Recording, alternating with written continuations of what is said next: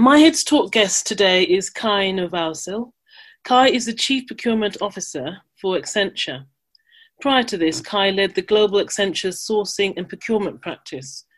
Before joining Accenture in 2005, Kai spent 12 years in the global procurement industry, where he acted as divisional CPO for commercial operations at Sanofi Aventis for 5 years and ran procurement operations at Deutsche Bank for 7 years.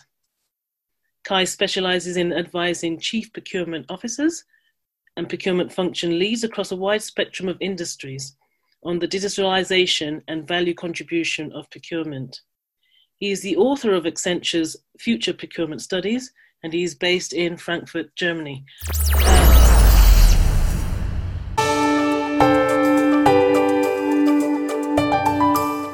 This podcast is sponsored by Dow. Dow combines one of the broadest technology sets in the industry with asset integration, focus innovation, and leading business positions to achieve profitable growth.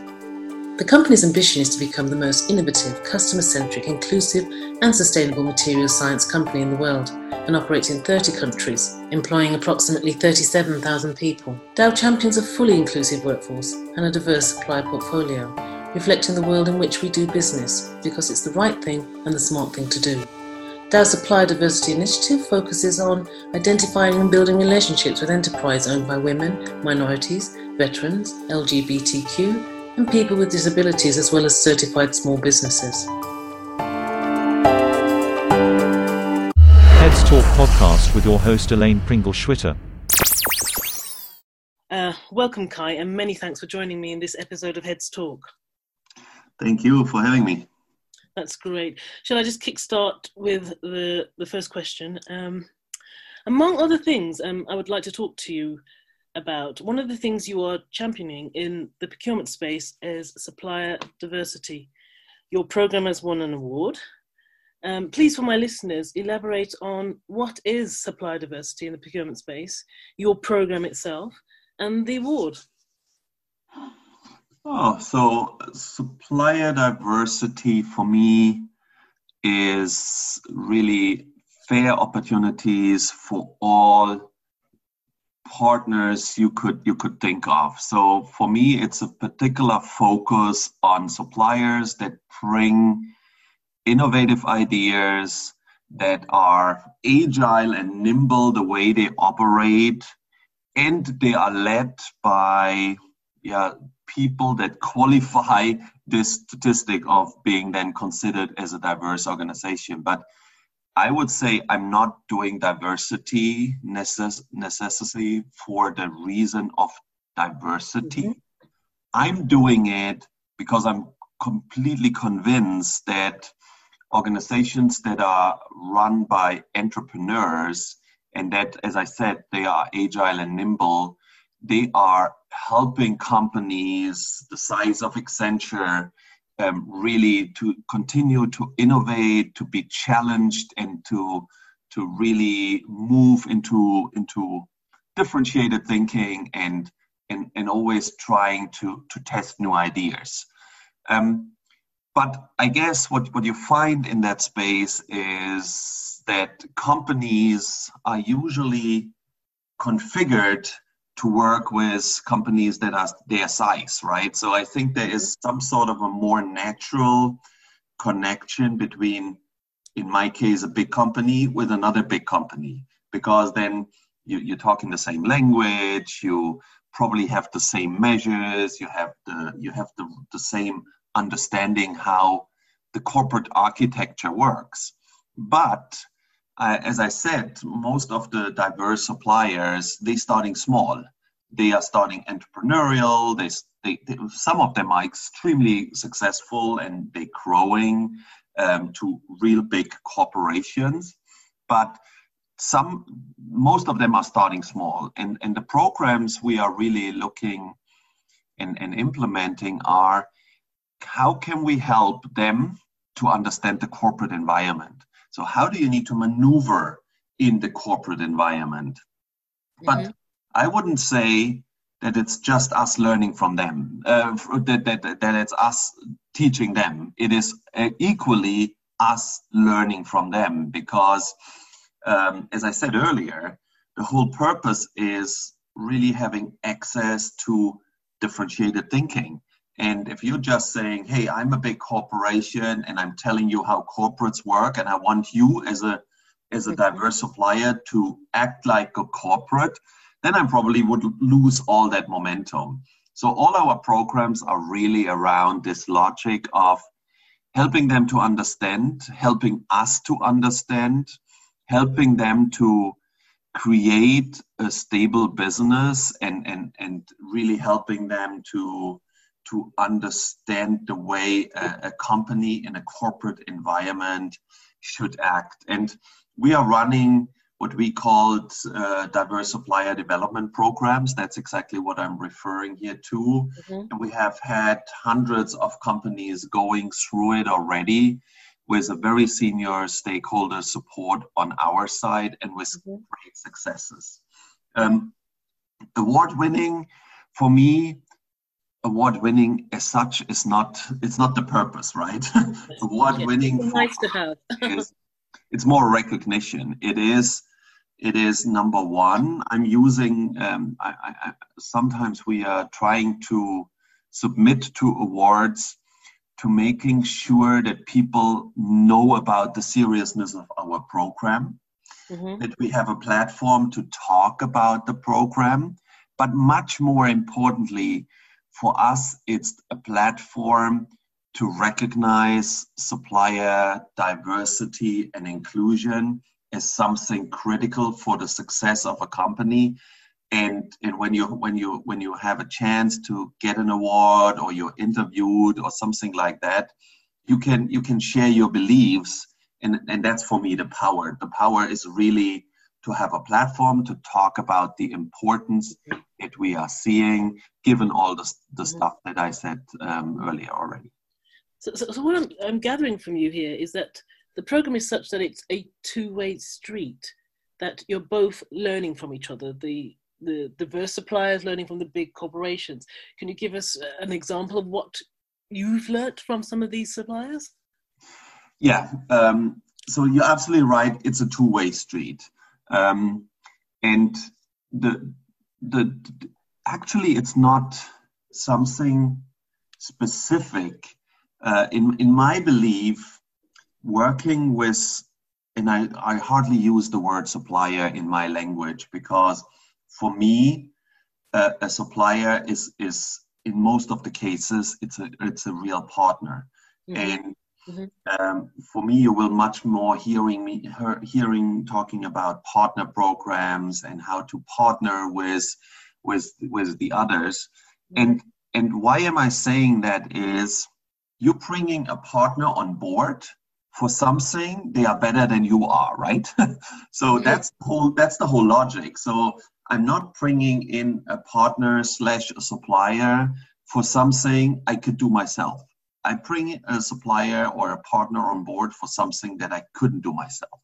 And that's why I call it a partner. And now talking a little bit why I'm using quite strongly this two-way street also on partners that are rather diverse in their logic, is that logic of saying they can do something I'm not doing, or I'm not doing well enough. And that is, they have very short decision ways. They have very clear focus on entrepreneurship and innovation. So they have a different, let me use the word mindset. They have a different mindset of taking risk, of acting agile, of listening, and that is what I'm probably learning from them. I'm learning from them that risk-taking and fighting for your beliefs is perfectly fine. And when you then think about the corporations, right? Corporations tend to discuss a lot of things. Corporations tend to debate a lot of things. Corporations tend to design business cases, and with that potentially losing a little bit agility. And as you said, that's the two-way street. You, as a diverse partner, you need to understand that decisions and mindsets and ways of operating at corporates might be different. But I also need to learn that on diverse partners, their mindset is different, and that they want to test, that they want to try. That is nothing like, it's not like a trial and error, but it's their type, it's their philosophy and their type of mindset. So if you're asking me about the two-way street, it's probably that learning of the different mindsets of running a business. And that is why I said earlier, corporates go much easier together, because they have some sort of the same beliefs and the same mindsets, and therefore they understand the language. And that's why we're putting these programs in place that it's almost like a translation of the languages of both parties. And that is, I would describe how they teach me. They teach me their mindset and teach me their way of taking decision and their way of agility, but maybe also their way of passion, right? Because you cannot run and build a new business if you're not a strong believer and passionate about what you are doing, and taking your personal time and money as your commitment is something very different to the mindset in corporates. I hope that gives you a little bit of a good feeling what I mean with this two-way street, without concretely now talking about one example, because there are so many examples, but they all in that same logic of agility, entrepreneurship, risk-taking, speed.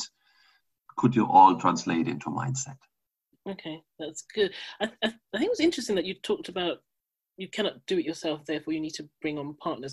I want to talk about that a little bit later, because I want to talk about that in parallel with shared risk. And so bear that in mind. But let me move on to the second question. First, it was great to actually physically meet you at the recent European Supplier Diversity Summit event. The message of the conference was to get more multinationals involved in supplier diversity, start their own programs and start the process. Do you think that message is getting through? Or do they need that, I don't know, C-level champion like yourself to ensure the success of such programs? The clear answer is yes. And then I need to balance a little bit my yes. Okay.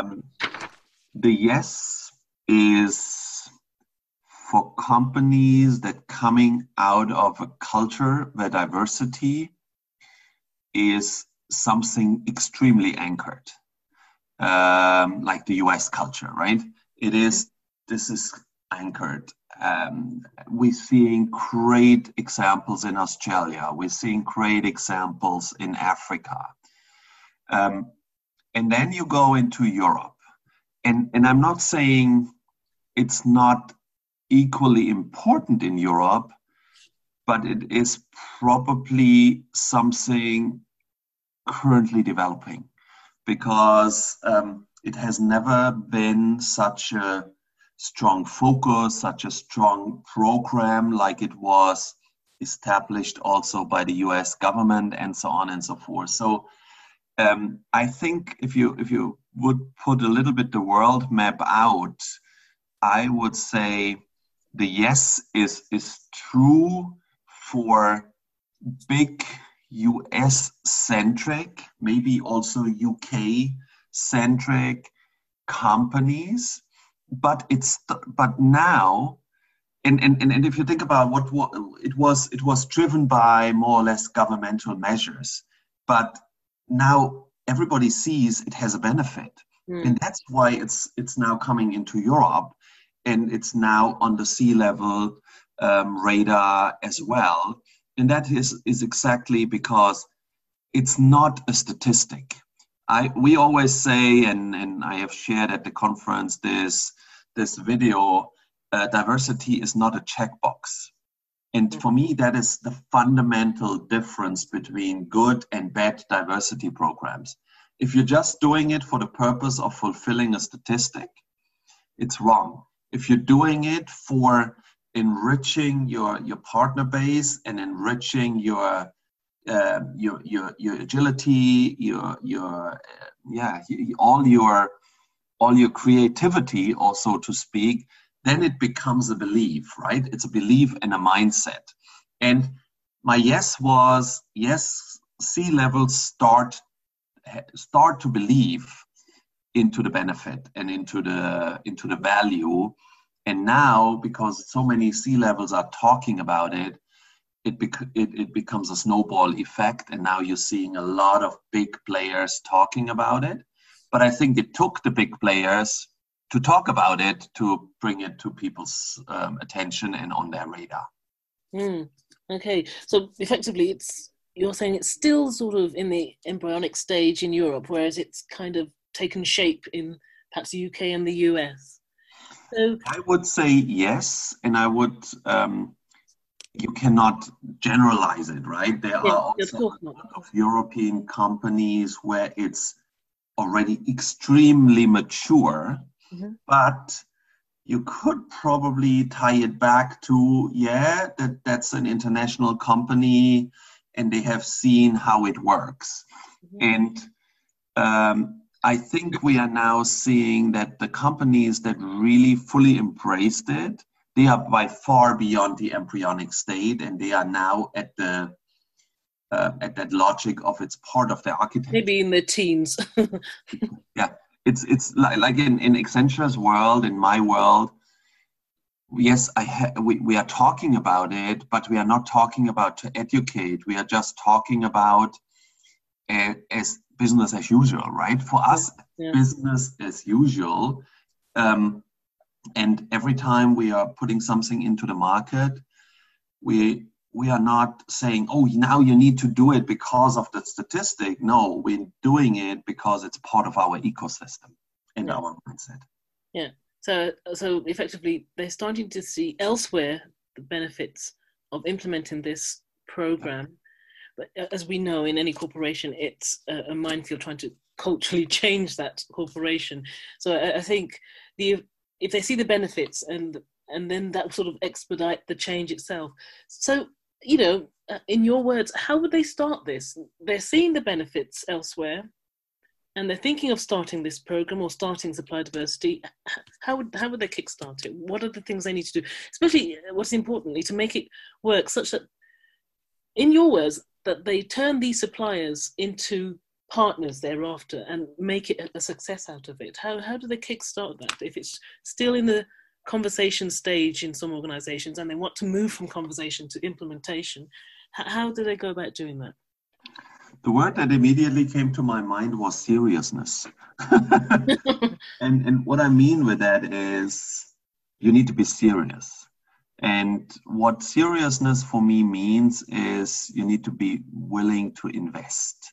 And I'm not talking about necessarily about money. I'm talking about time, management attention, and mostly time. And that's what the word seriousness in my logic means then is if you're not ready to invest time, if you're not willing to challenge the way you operate, then it stays a tick box. The moment you are willing to change the way you operate, and I give you a concrete example, starting with diverse suppliers, by definition, they're sometimes smaller. They are sometimes new in the business. You can imagine how their cash position and cash flow looks versus a cash flow at Accenture. If you're now trying to put on top of it just the corporate payment term program, whether you increased from 30 to 45 days, from 45 to 60 days, from 60 to 90, it doesn't matter. But if you're trying to measure them all with the same payment terms, so you could only become a supplier/partner by accepting my payment terms, you will unlikely make diverse suppliers successful, because they cannot live with the 60-day payment term given their refinancing cost and their cash flow position. So that's what I mean with seriousness. If you're now saying, yeah, but my corporate program says this is my payment term, you better don't start with diverse suppliers, because you will never match with them. Or at least not with the ones that are just starting to grow, right? And how do you change payment term programs? That is not just the CPO declaring we are changing it. It needs finance, controllership. It needs sometimes even the business to agree to it. And if you're not serious, they will not agree, right? So that's what I mean with the word seriousness. So if you're asking me how to jumpstart it, it's very simple. It needs to be a mindset and a belief that has senior attention. And with that mindset and belief, you must be empowered to challenge the status quo, how you usually interact with your partners and suppliers. And you need to be willing to accept to do business to their measures. And that's coming back to what we already discussed earlier. This is about these programs, like understanding how they work and how we work. And cash might be one very concrete example that they work differently. Another example is contracts. Think about how large, how many pages corporate contracts have. Most of the companies that we started to deal with, they don't even have a legal department nor a lawyer. So now throwing over a 50-page contract, which mitigates everything and covers everything, is perfectly inappropriate at the beginning, because you're starting a business and you need to start it on a 3-page contract. Yeah. That's why I use the word seriousness. If you're not willing to challenge your status operandi in dealing with them, you better don't start. So you're pretty much talking about real change here. What I'm getting from that answer is that you're saying corporations should exercise a hell of a lot of flexibility, perhaps flexibility that they're not used to or have done so before, and also implement a bit of compromise as well, especially when you look at what they're dealing with in terms of the suppliers themselves and their capabilities. So absolutely. That's and compromise always sounds, I think compromise sounds a good compromise. Sounds fair, but for a procurement person, a compromise is almost like I lost. Yes. And I think that the big change is, this is not a competition. This is a business enablement function. So my belief in procurement is probably anyway less about negotiations, competition, as you may have sensed already when I talked about suppliers versus partners or partners versus suppliers. But that logic of really being willing to see the benefit, then it's not a compromise anymore, right? Then it's a belief and a mindset. And that's what it is. Okay. So effectively, corporations, you need to be serious about this before you embark on this change. Absolutely. Okay. Let's move on to the next question. Right. I've watched the Accenture Inclusion Starts with I video and loved it. The message speaks to me and many of my peers and my listeners. How did that come about? I know it's been around for 3 years now, the video. The concept, the message, the production of the video, just walk us through it, because, especially for my listeners that have not listened to that video or not watched it, I just think it's hear it from your voice, what that's all about. It's all about that logic of seriousness and mindset, right? If you are not conscious what you are doing, you are not doing it wholeheartedly. And that was the idea behind the video. We wanted to remind people that if you want to be serious, you need to be conscious about the way you interact, the way you look at people, the way you appreciating them, the way you yeah, you interact with them. I think the logic is very simple. You only win and you only diversify your business by not trying just to find more of the same, and I would almost say more of you, right? Mm-hmm. To accept that the diversity definition is it's somebody different. and that's the logic behind the video, is that mindset of accepting that somebody is different doesn't mean that somebody is not valuable or is not is not better, is not worse than you or better than you, right? So this logic of this mindset of open eyes, open arms, and accepting that somebody is different is that logic of that video. And in a company our size, our diverse culture, it still needs sometimes a reminder that you can only implement by being consciously yourself about your counterpart and how your counterpart may feel, how your counterpart may look, how your counterpart may think, how your counterpart may act. And that is the logic of that video. So it's consciousness we're trying to create. And the whole logic is always this: it's mindset, it's mindset, it's mindset. You need to believe in it. It's been around for 3+ years, the video. And as I said, people can actually look at it online on YouTube. What organizations have actually approached Accenture because of that video and say, look, we're changing the way we do things, or we're looking at things ourselves, or we're noticing now? What's the impact outside of Accenture itself, do you think, has happened and they've actually approached you about it? I would say it's two different effects. One effect is a lot of our suppliers and partners are using it to use it with their clients, to really showcase how you should look at it, right? So you could use it almost like an advertisement in that logic. And for Accenture, I think the reaction I'm having quite often from my peers is, has it changed your mindset? So watching it, what exactly the question you were asking me, why did you do it? And my answer is because I wanted to anchor it.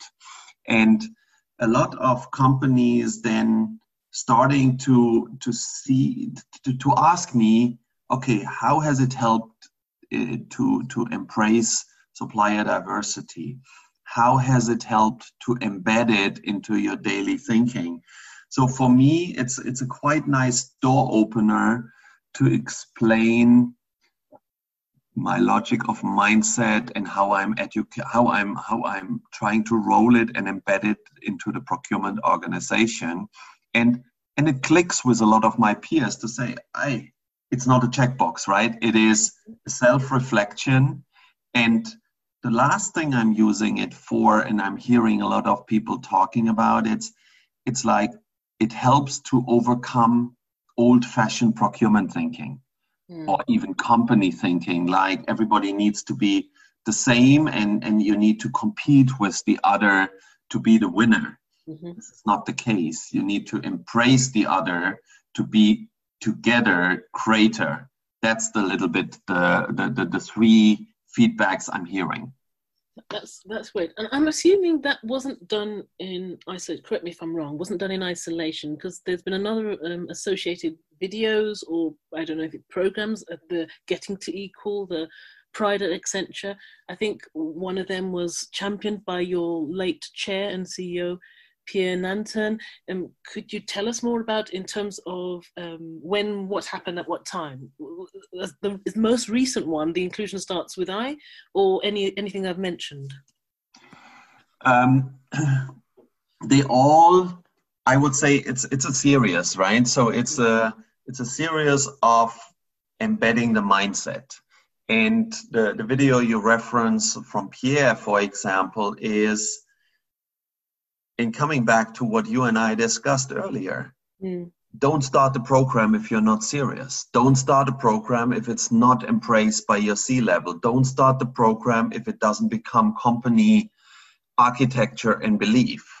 And a CEO talking about it and using and openly talking about inclusion and personalized inclusion. And there are many videos from Pierre, there are now from Julie. It's just a repetition of, we believe in it. It's nothing we are doing for marketing purposes. It's something we are doing for sharing our beliefs, and therefore it's a serious. The one with starting with I is probably, as you said, 3-year-old, but I could not time it now, time box and say one was earlier, one was later, because for us it's all around one theme. It's around one creation of a mindset, and it is just confirming again, the program that I'm leading has backup from the most senior people in my company, and only with that I can be serious. And that's the logic behind the video. So it's always, we are doing it because we believe also in the power of visualization and personalization of messages. And you definitely want to showcase it also to your own staff and people, that it is completely embraced by the top of the management. Oh, right. So that's excellent. So when you talked about seriousness, in Accenture, you really do mean that, in the sense that it's not just a video that's put out there for people to look at. You're living it in Accenture. It's a continuation. You've passed the baton on to Julie Sweet, who is reiterating the message. That's what you're telling us here. And you're continuing with it as such, yes? Absolutely. And again, that is probably why I confirm and repeat what I said earlier. This is not a tick box. This is part of a corporate architecture and mindset. Otherwise, it will be an uphill battle for a CPO to launch a program like our size and our seriousness. Yeah. It's a corporate redesign as such. It's a corporate belief. Yeah. Yeah. Okay, that's great. Okay, let's move on to my next question. You mentioned very early about not being able, in terms of the procurement process, not being able to do things yourself. That's why you do bring on partnerships or create partnerships with some of the suppliers you want. I was thinking more sort of on the shared risk side. And do you think many corporations who are aware of potentially this supply diversity implementation and the fact that it will do some good, but at the same time are not doing anything about it, probably because of the risk factor, the unknown? They're a small organization, most of them potentially. We've not worked with them closely before. Is it too costly for us to implement such a change? Do you think that mindset still is there? And that's one of perhaps some of the hindrance. Maybe in the European market, because you said in the US and the UK, they sort of move from embryonic to perhaps teens. But do you think some of that's going on in the European market? There's this fear factor. Even though we go through procurement to share risk, they think this risk is too great to share. I would take that question much broader than diverse suppliers. I think there is still a very common theme in procurement that changing suppliers and partners is a risk. And it's much more comfortable to deal with partners you have embedded them, you know how they function, you have direct access to their management, you have clear understanding of contractual obligations, you know each other forever. It's perfectly fine. But if you really want to challenge the status quo, you need to take risk, and you need to be willing to change. And one part of suppliers you could decide is you change to diverse suppliers.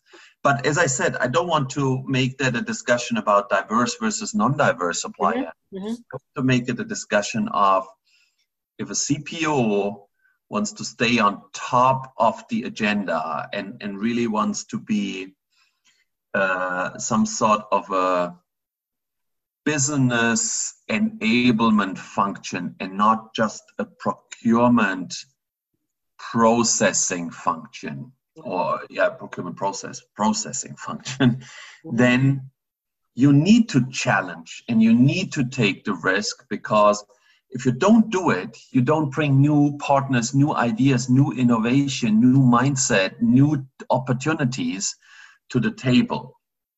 And I've been on record for a couple of interviews where I really talked about procurement, or the CPO is almost like a dating agent. I need to date new opportunities with the business, and that's my role. And to date means I need to bring in new partners and I need to bring new ideas, because long-term relationship is not dating, right? That is managing. Mm-hmm. And I see procurement not only as a managing function, I see procurement as an enablement and a challenger function. And that's why I think I use the word so often, like mindset and belief. Mm-hmm. It's another belief. You can only be a valuable procurement function by being ready to move with the business to new frontiers. And that might be new suppliers, new ideas, new innovation, new solutions, and so on and so forth. So risk-taking in my world is something I'm taking every day.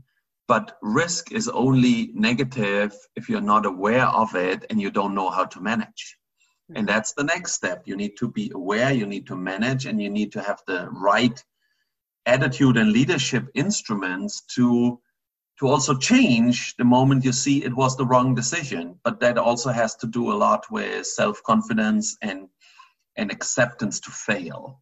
And that's why I'm making the answer a little bit broader. For me, that is not a diverse discussion. This is a discussion about positioning of procurement in an organization. Let's keep it on the broader level. Let's move on to general topics in procurement. And I'm glad you mentioned that dating line, because there is a quote that's attributed to you, or you've recently said, procurement is the Tinder of innovation. Elaborate.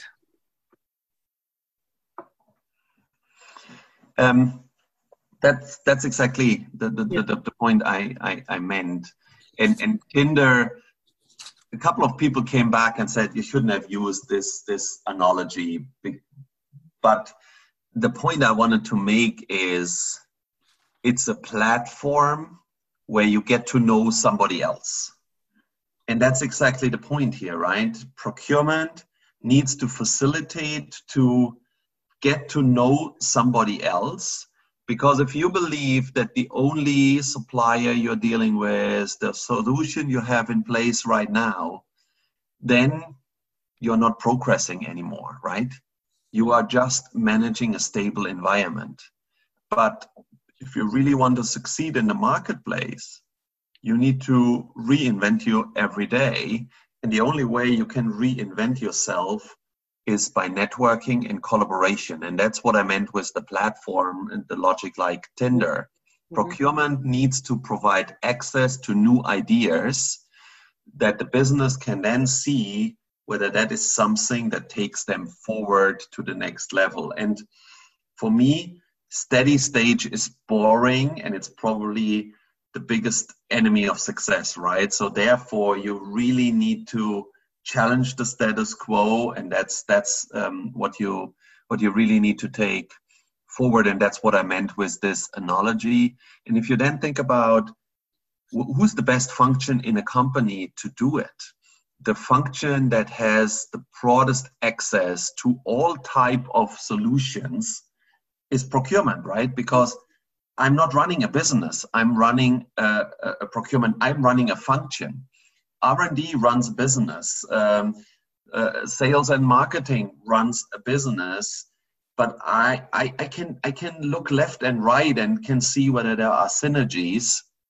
And growing up in a consulting environment, networking is the highest value you could ever have, and that's exactly what I'm taking into procurement. I'm taking it into that logic of networking, collaboration, being open for new ideas, and that's a little bit the analogy I was using.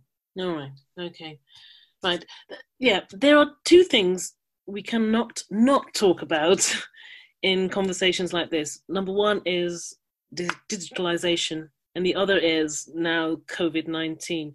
So let's talk briefly about digitalization. And you've mentioned quite a bit of stuff, so I think it kind of crosses over into this question, but I'm going to ask it anyway, and then you can just fill in the bits that you've not mentioned.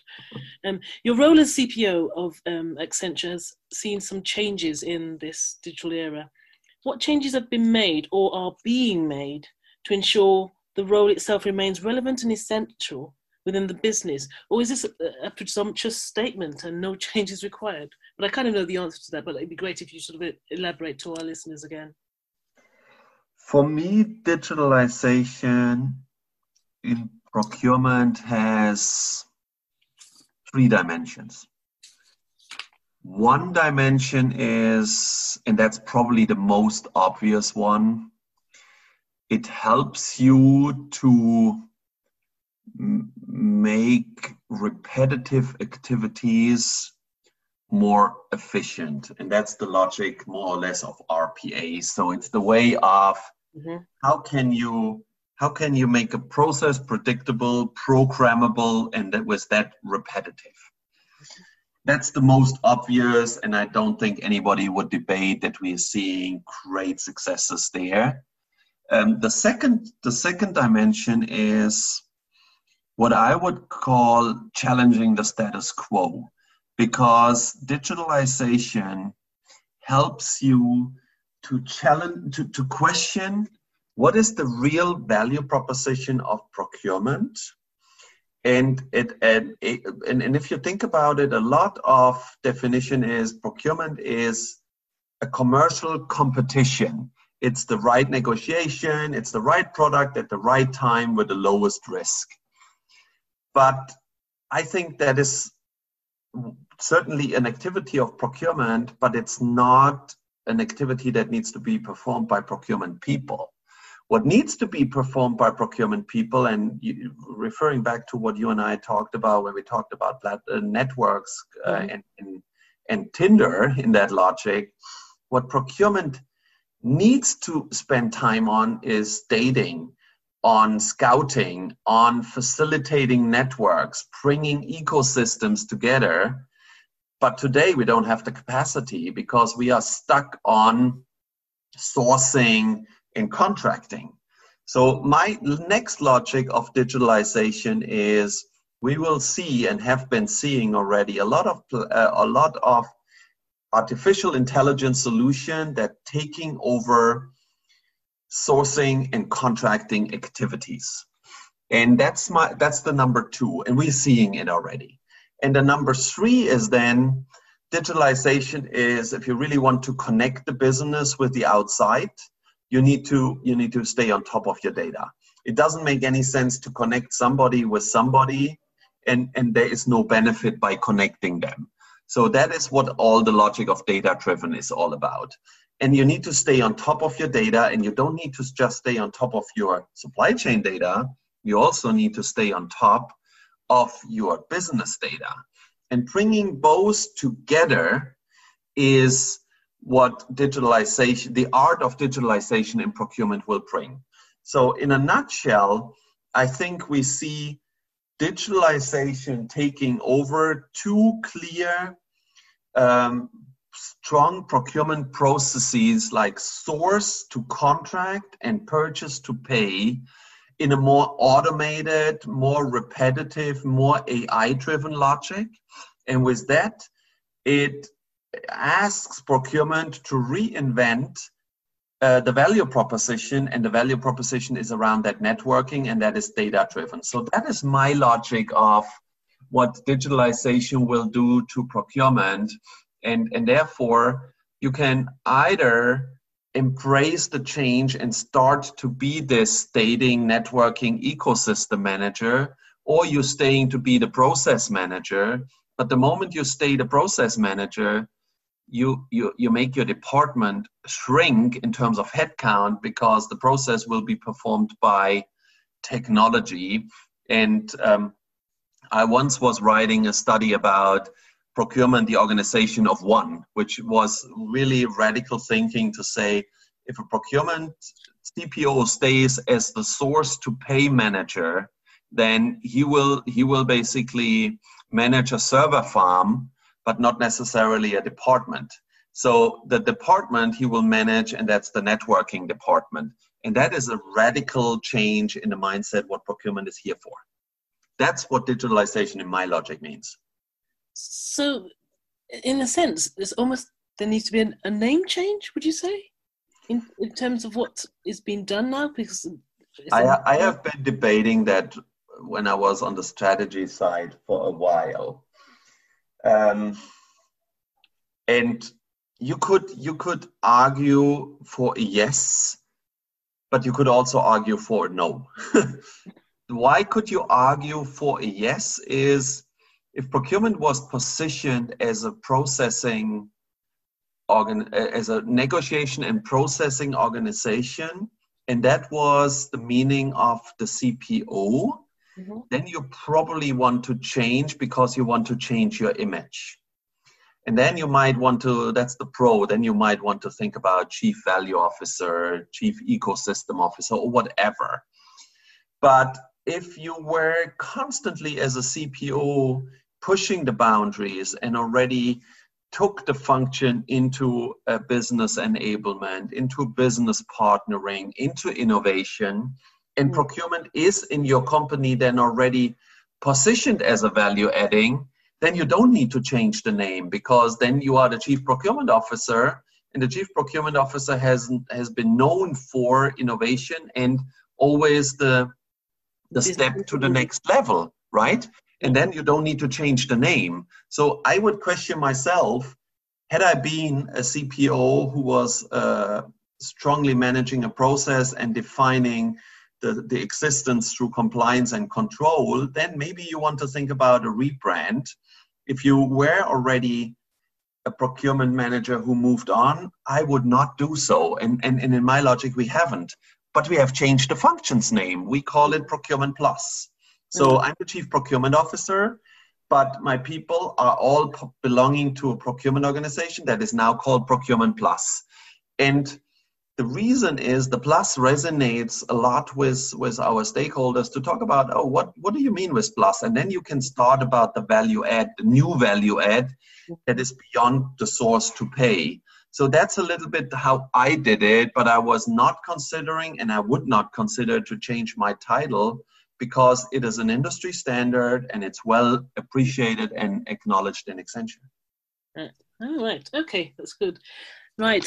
I want to end with COVID-19. Not the best of endings, but we all would like to end with it, right? but we have to talk about this, I'm afraid. 2020 thus far has been, it's fair to say, disastrous for businesses. We've been dominated and paralyzed with COVID-19 outbreak. How has this affected business generally, and in particular procurement activities? I believe now more than ever that if we're going back to the diverse suppliers we've talked about, we'll really need a lifeline for multinationals and large corporations such as yourself. What is the message to them? So first of all, I think COVID-19 is and everybody says it's an unprecedented case. So nothing we could have anticipated.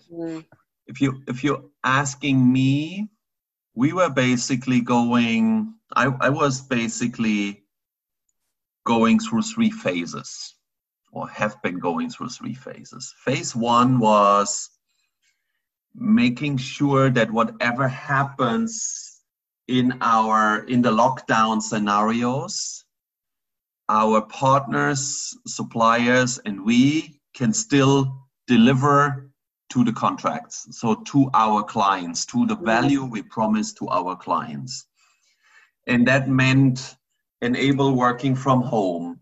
That meant bringing people back home from where they were, protecting people from getting sick, and so on and so forth. So my whole focus was keeping our client delivery up and running, and strong embedded in our client delivery are our partners, being it diverse or non-diverse suppliers. So my focus was clearly on how do I take them in that journey. Now we are, I think, a little bit in the second phase, and the second phase is the lockdowns are the new norm.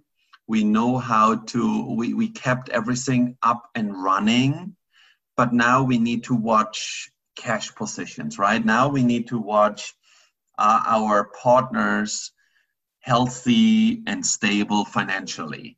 And that is right now my second focus, because imagine you have a cleaning service, but the office is closed. But after the lockdown, you need them again. How do you keep them engaged? Or contractors that we are using in the thousands, how can I make sure that they stay fully productive, and how do I make sure that they come as strongly out of the crisis like we do? So that's the current focus. But what I'm recently seeing in the last week or so is we're starting to design scenarios for post-lockdown, right? So how will the world look like? Will the way you deliver to your clients continue to the same? Will work from home be a new norm? How long will the scenario take? Will it have waves? Will it have exponential curves of demand? Nobody knows, but you need to prepare your supply chain, right? So you need to think about any type of scenario that might happen, but you cannot. That's my strong belief. None of the scenarios I can do without considering my partners. Nothing of that, because yes, I could come out quite okayish, but then I'm losing 30% of my suppliers. So you have a knockdown effect later on. So this crisis, more than any other, has shown to me that partnering, open discussions, being together in the business is fundamentally critical, and it helped us to keep everything up and running because everybody was working towards the same target, also our partners. Now it's a very open dialogue. What do we need to make sure that we all staying around?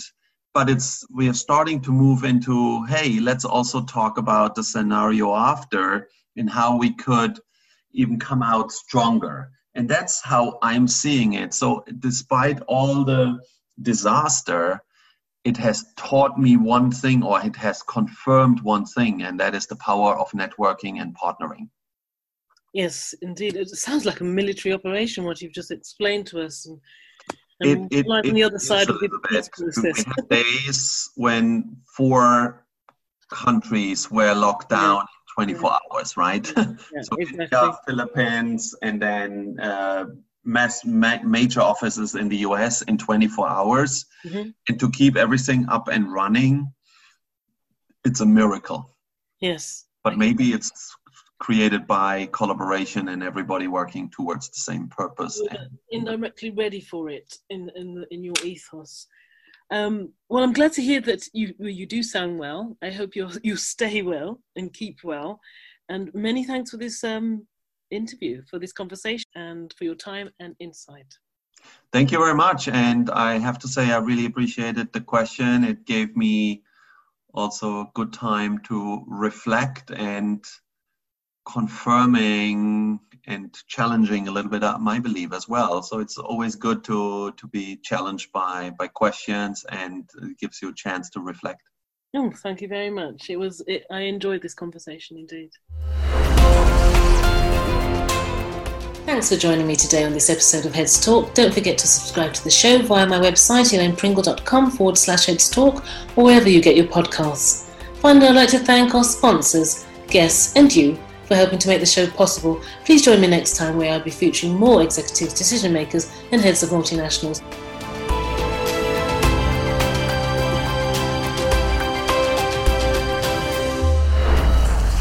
Heads Talk podcast with your host Elaine Pringle Schwitter.